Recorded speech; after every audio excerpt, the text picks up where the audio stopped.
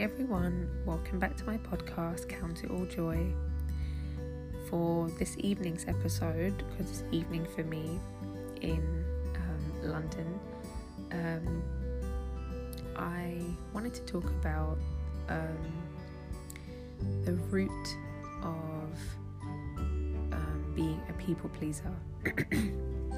And that has really been one of my major struggles in my walk with Christ. So as I've mentioned in my previous podcast, I have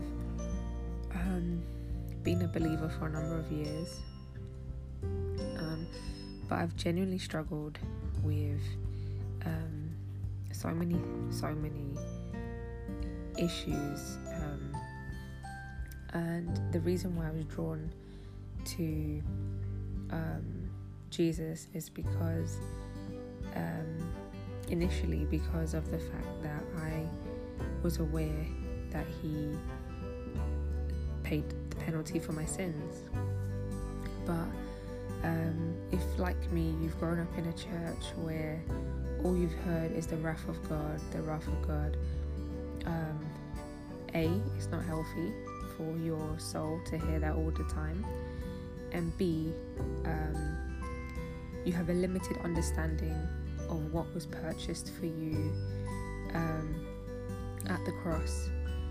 So for me, for those of you who don't know me, I have struggled with anxiety and depression, and that stemmed from a car accident I had when I was 15 years old.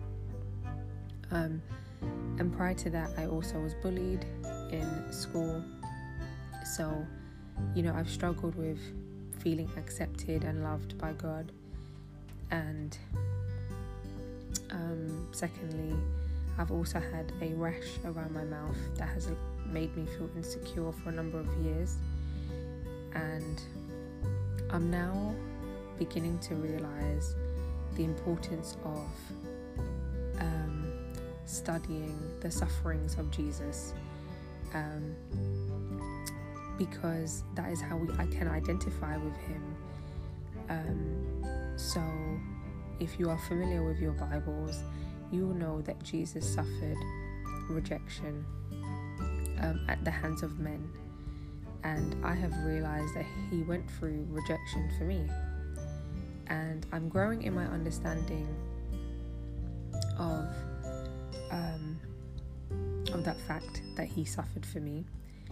And it's helping me to realize that unless I see my rejection on that cross, Jesus will continuously feel distant and so far away from me that I can't really connect with him personally. So I just want to encourage everyone who may be battling with, thoughts of depression and anxiety. You're not alone, and it's healthy to discuss your struggles so that other people can also realize that they're not alone. And when the enemy is trying to attack our mind to make us feel like, no, you are alone, it's a lie.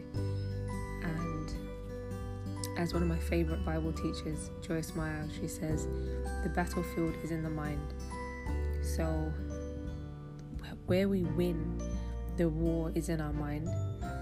And as it says in Corinthians, our war is not, the weapons of our warfare are not carnal, they're not fleshly, but they're spiritual, and they're mighty to pull down strongholds that the enemy has set up against us in our mind and in our souls. And that is an ongoing warfare for me, to tear down the fortresses that he's built in my mind, to make me feel like you're rejected, you're not accepted by God, you'll never be loved by anyone. And I'm learning that is the root of my people-pleasing behavior. So I tend to overlove, overgive, and it is because secretly I would have a fear that no one would want me. And so, I would like to encourage everyone who's listening to examine themselves and to examine their behavior. Why do you do the things that you do? Is it because you genuinely feel led to do it?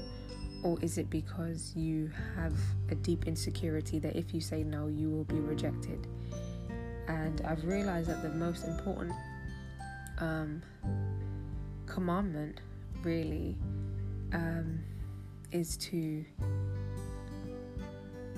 love God enough, not to love God enough, because we can't do that, but to receive the love of God so that we can then love others. And I'm admitting for the first time in my life that even though I've been baptized, my eyes were open to the spiritual realm, but I still have not yet experienced the love of God in all its fullness.